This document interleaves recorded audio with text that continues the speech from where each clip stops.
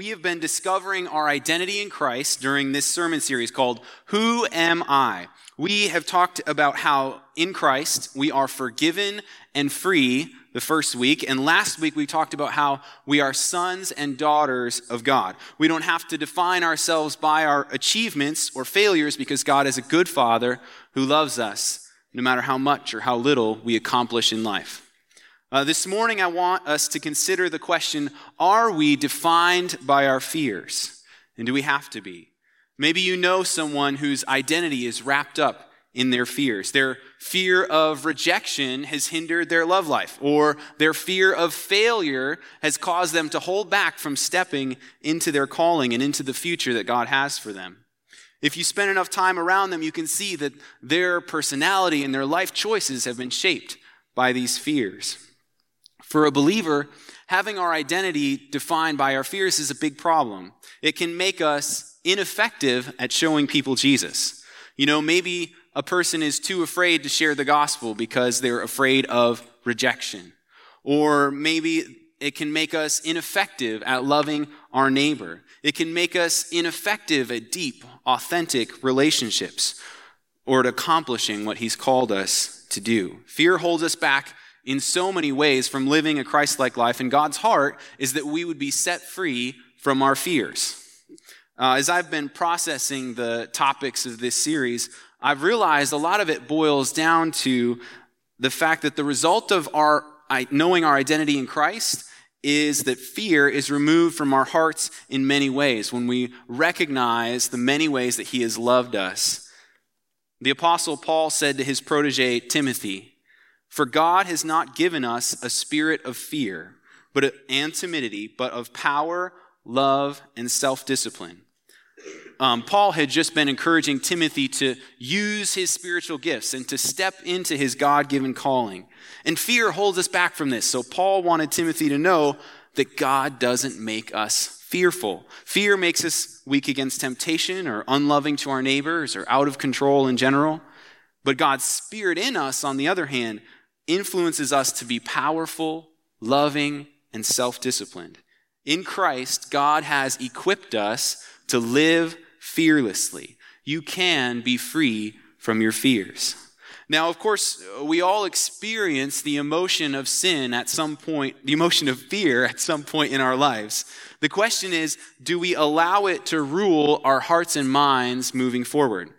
Experiencing fear is an opportunity to increase your faith. How you respond in that moment is what determines whether you will grow in your trust for God or you will grow in your fear. If you feed that fear, you keep thinking about it, maybe imagining the worst case scenario, then your sense of fear in your heart will grow. But if you stop that fear in its tracks, if you counter it with scripture and with godly beliefs, then your faith in God will grow. So you need to ask yourself in the moment, will I feed my faith or feed my fear? God actually uses those fearful moments in our lives sometimes to help us to grow in our faith. And here's why. Fear helps us to see our heart as it really is. I was watching a video Bible study a week ago with my Connect group. And Pastor Craig Groeschel said in our video that fear reveals what you value most, and fear reveals where you trust God the least. So when we experience that first thought, that first feeling of fear, it's a window into your own soul. You can see yourself as you really are. And then you can stand against that fear with God, or you can feed your fear. Many of us in this room are dealing with all sorts of fears. Fear of losing someone we love, fear of rejection, fear of failure, and more. And I know that this morning I can't just wave a magic wand or say a few words in a sermon and make that disappear instantly. But maybe I can help you get started this morning on a journey to a life of freedom from fear. Maybe I can give you hope that you can be fearless. But it's much more complex than just saying, okay, don't be afraid. Our emotions are rooted in our personal beliefs. So to address an emotion like fear, you have to replace those false beliefs with the truth. You know, you might not be able to just choose not to be afraid, but you can change your beliefs, and that will lead to less fear. And I want to help you do that. I want to give you 6 statements that dispel fear. And really, these are not just statements, but these are beliefs about yourself that drive away fear. If you don't actually believe it, it won't make a difference. The first statement is, I am heaven bound. Let's repeat that together this morning. I am heaven bound. In Christ, the fact that we have eternal life helps to dispel our fear of death. Now, pretty much everybody is afraid of death to a certain degree. But in people who have a deep faith in God, it is often greatly reduced. From what we see in Scripture, it seems like the Apostle Paul was not afraid to die. He was so much more concerned with spreading the gospel than he was that it might get him killed. My grandma is 92 years old, and it seems like she's not afraid to die. She was a pastor's wife.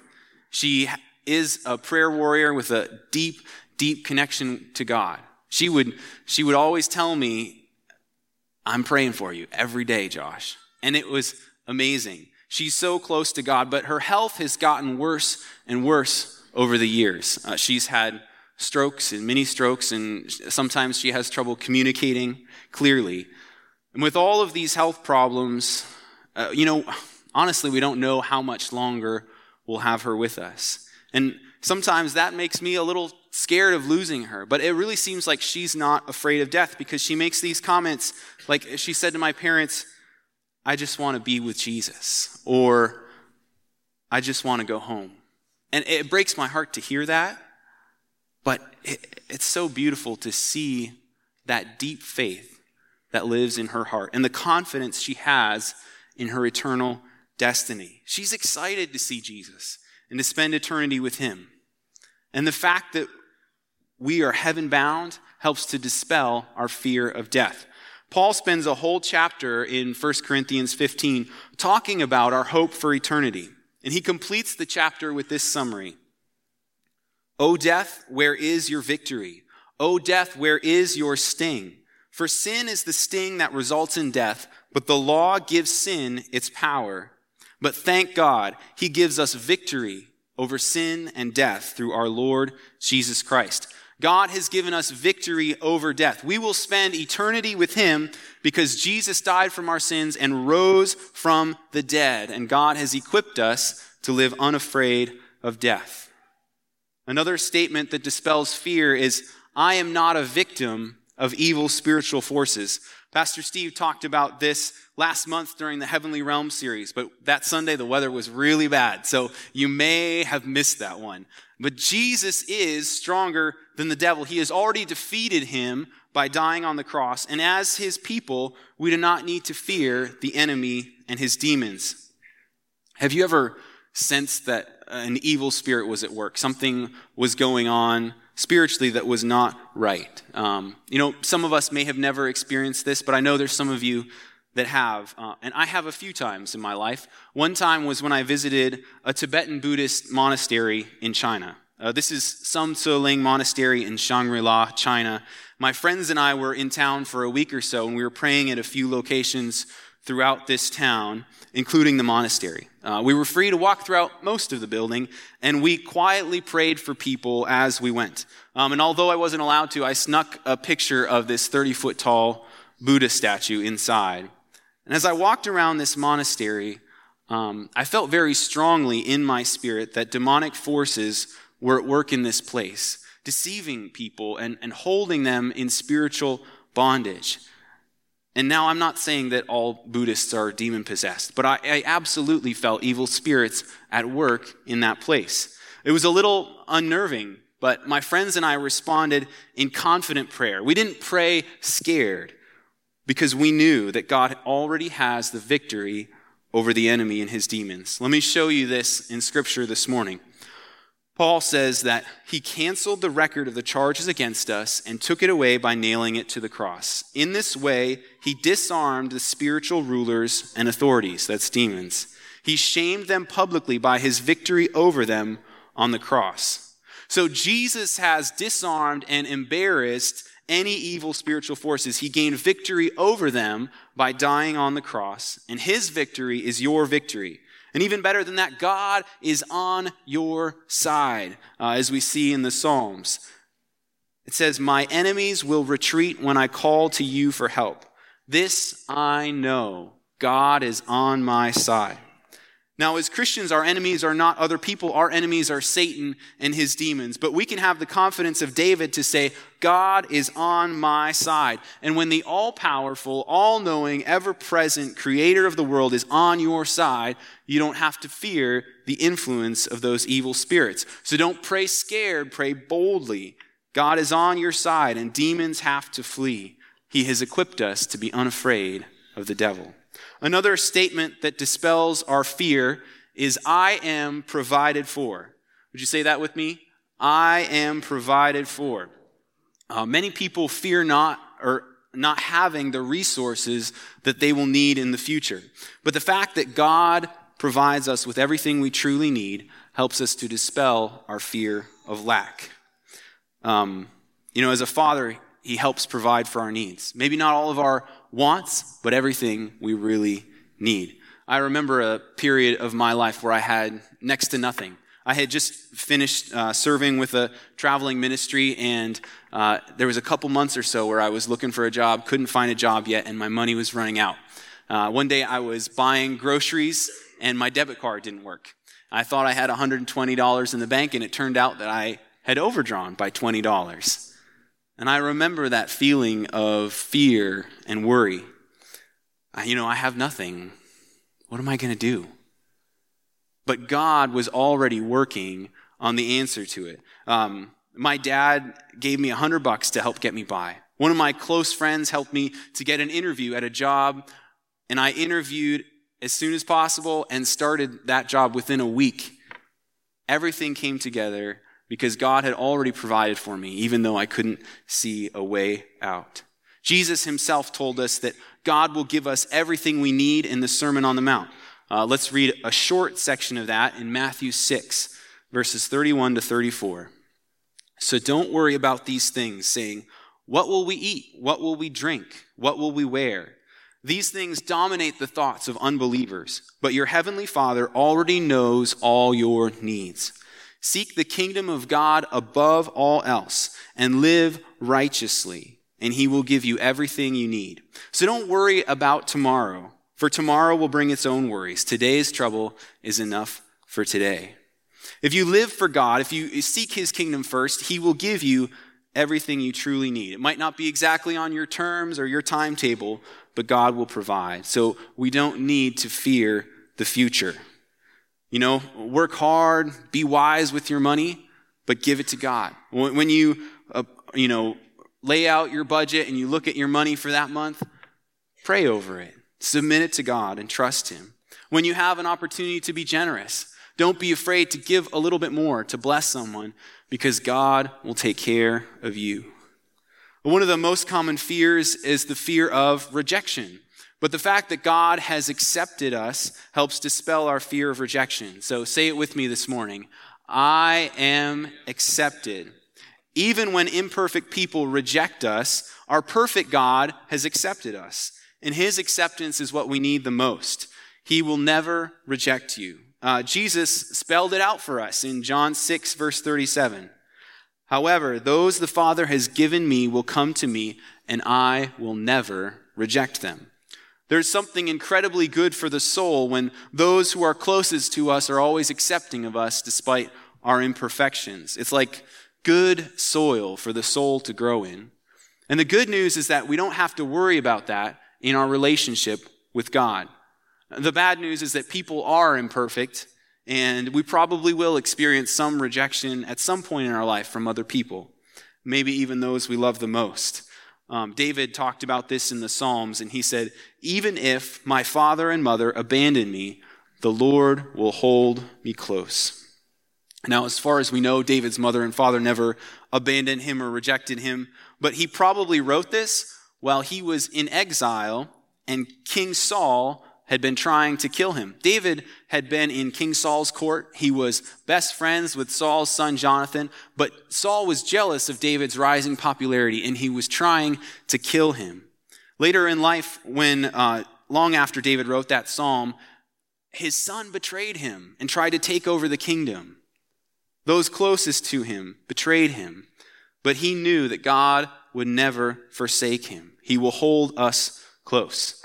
So maybe if you're a teenager or in college, when that guy or girl that you like rejects you, you can remain confident that God accepts you.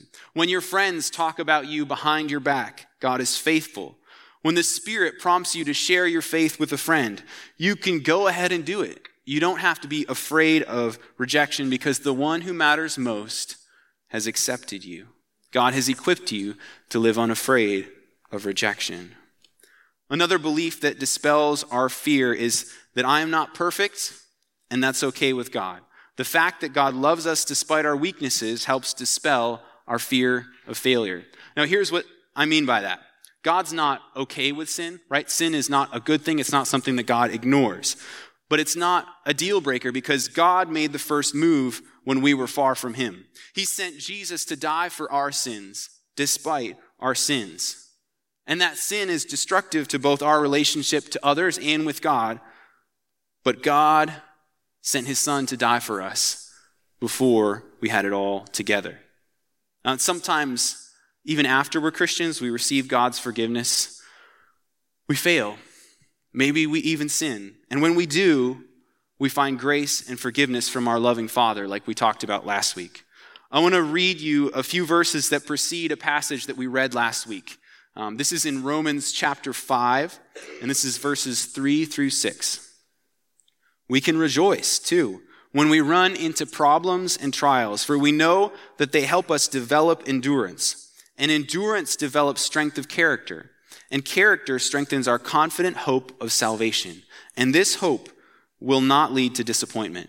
For we know how dearly God loves us, because he has given us the Holy Spirit to fill our hearts with his love. When we were utterly helpless, Christ came at just the right time and died for us sinners. So Christ loved us so much that he died for us when we were utterly helpless. That word in the original language means weak or feeble. Some of us hate feeling weak so much that we fear it. We avoid it at all costs. But the thing is, whether we fail or we succeed at our goals, God still loves us enough to die for us. And when we're sure of that, when we're certain of his love, it's okay to fail. You know, maybe you're not perfect at your job. Maybe, you're still improving at being a parent. But God loves you and he's with you. And even if you sin, you can find grace and forgiveness from him. All kinds of people have failed at something in life, and they have learned from it and grown from it. Their problems and their trials developed endurance and character, like that verse talks about. The fact is, at some point in your life, you probably will fail at something. But instead of dreading that moment until it happens and wallowing in shame when it does, let God use it to build your character. Don't fear failure so much that you don't take time for your family and friends, or take time to rest, or take time to seek God in prayer in the scriptures. You're not perfect, and that's okay. God has equipped you to live unafraid of failure. One of the beliefs that has helped calm my fears is that I am not alone. Let's say that together. I am not alone. There is such power in knowing that the all-powerful creator of the universe is with me, and he loves me. The fact that God is with us helps dispel our fear of loss. People fear losing a job or losing a relationship or even losing a loved one in death. And now all of those things are painful to go through. And they should be grieved properly, especially death. But knowing that our Savior is present with us helps us in our grief. He knows what it means to grieve, and he is always with us. In Psalm 34, David wrote, "The Lord is close to the brokenhearted. He rescues those whose spirits are crushed." So someday when your heart is broken, the Lord will be with you. If your spirit is crushed, he will rescue you. When Mary and Martha lost their brother, Lazarus, Jesus showed up. And we always remember the part where he brought Lazarus back to life. But first, Jesus wept with them over their loss. And when he ascended into heaven after the resurrection, he told his disciples this. And be sure of this, I am with you always, even to the end of the age. Jesus wants you to know that he is always with you. Even when loss and grief come your way, he is not far from you.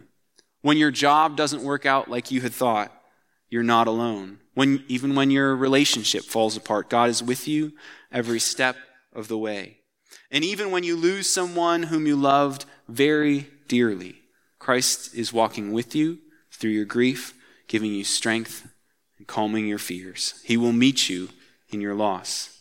So we have covered a lot of ground this morning. We have seen how God has equipped us to live fearlessly. He has given us victory over death. He has disarmed the evil spirits, and he always provides for us. He has accepted us despite our sin, and we know that he loves us. He knows that we'll fail at times, and he's okay with that. He offers us grace and forgiveness. He is always close to us when we are brokenhearted. I would encourage you to take those sermon notes home with you this week. You can pray through those 6 statements, especially if one of them is something that you really struggle with. Reminding yourself of those truths will help you to destroy your fears from the root. Replace your belief in the object of your fear with the truth of God in Scripture. In his book, Anxious for Nothing, Max Lucado recommends that people who struggle with anxiety to be calm, C-A-L-M. The C is to celebrate God's goodness. When you put your focus on his goodness, it increases your faith and decreases your fear. The A is to ask God for help. Turn to him instead of trying to control everything for yourself. The L is leave your concerns with God. Trust God that he will answer your prayers and do what's best for you. The M is for meditate on good things. Don't repeat those fearful thoughts in your mind over and over and over, but remind yourself of who God is and what he has done. Now, we all struggle with fear and anxiety from time to time in life. But if you are consistently, regularly, and it's dominating your life, I can encourage you to not only pray like crazy and dig into the scriptures, but to seek some people out who can help you. Maybe a Christian counselor is someone who could really help you replace those beliefs with a godly perspective, a biblical perspective, and help you to break out of that prison of fear. And in some cases of extreme anxiety disorders, we need to take care of our mental health, just like we take care of our physical health. So it's important to get the help that we need. But no matter whether your fears are constant or just occasional, we all need to remind ourselves that God is with us, that he loves us, and to speak truth to ourselves that removes those false beliefs that lead to fear. So the next time you feel afraid, stop and ask yourself, what does this show me about what I value? And what does it reveal about how much I trust God?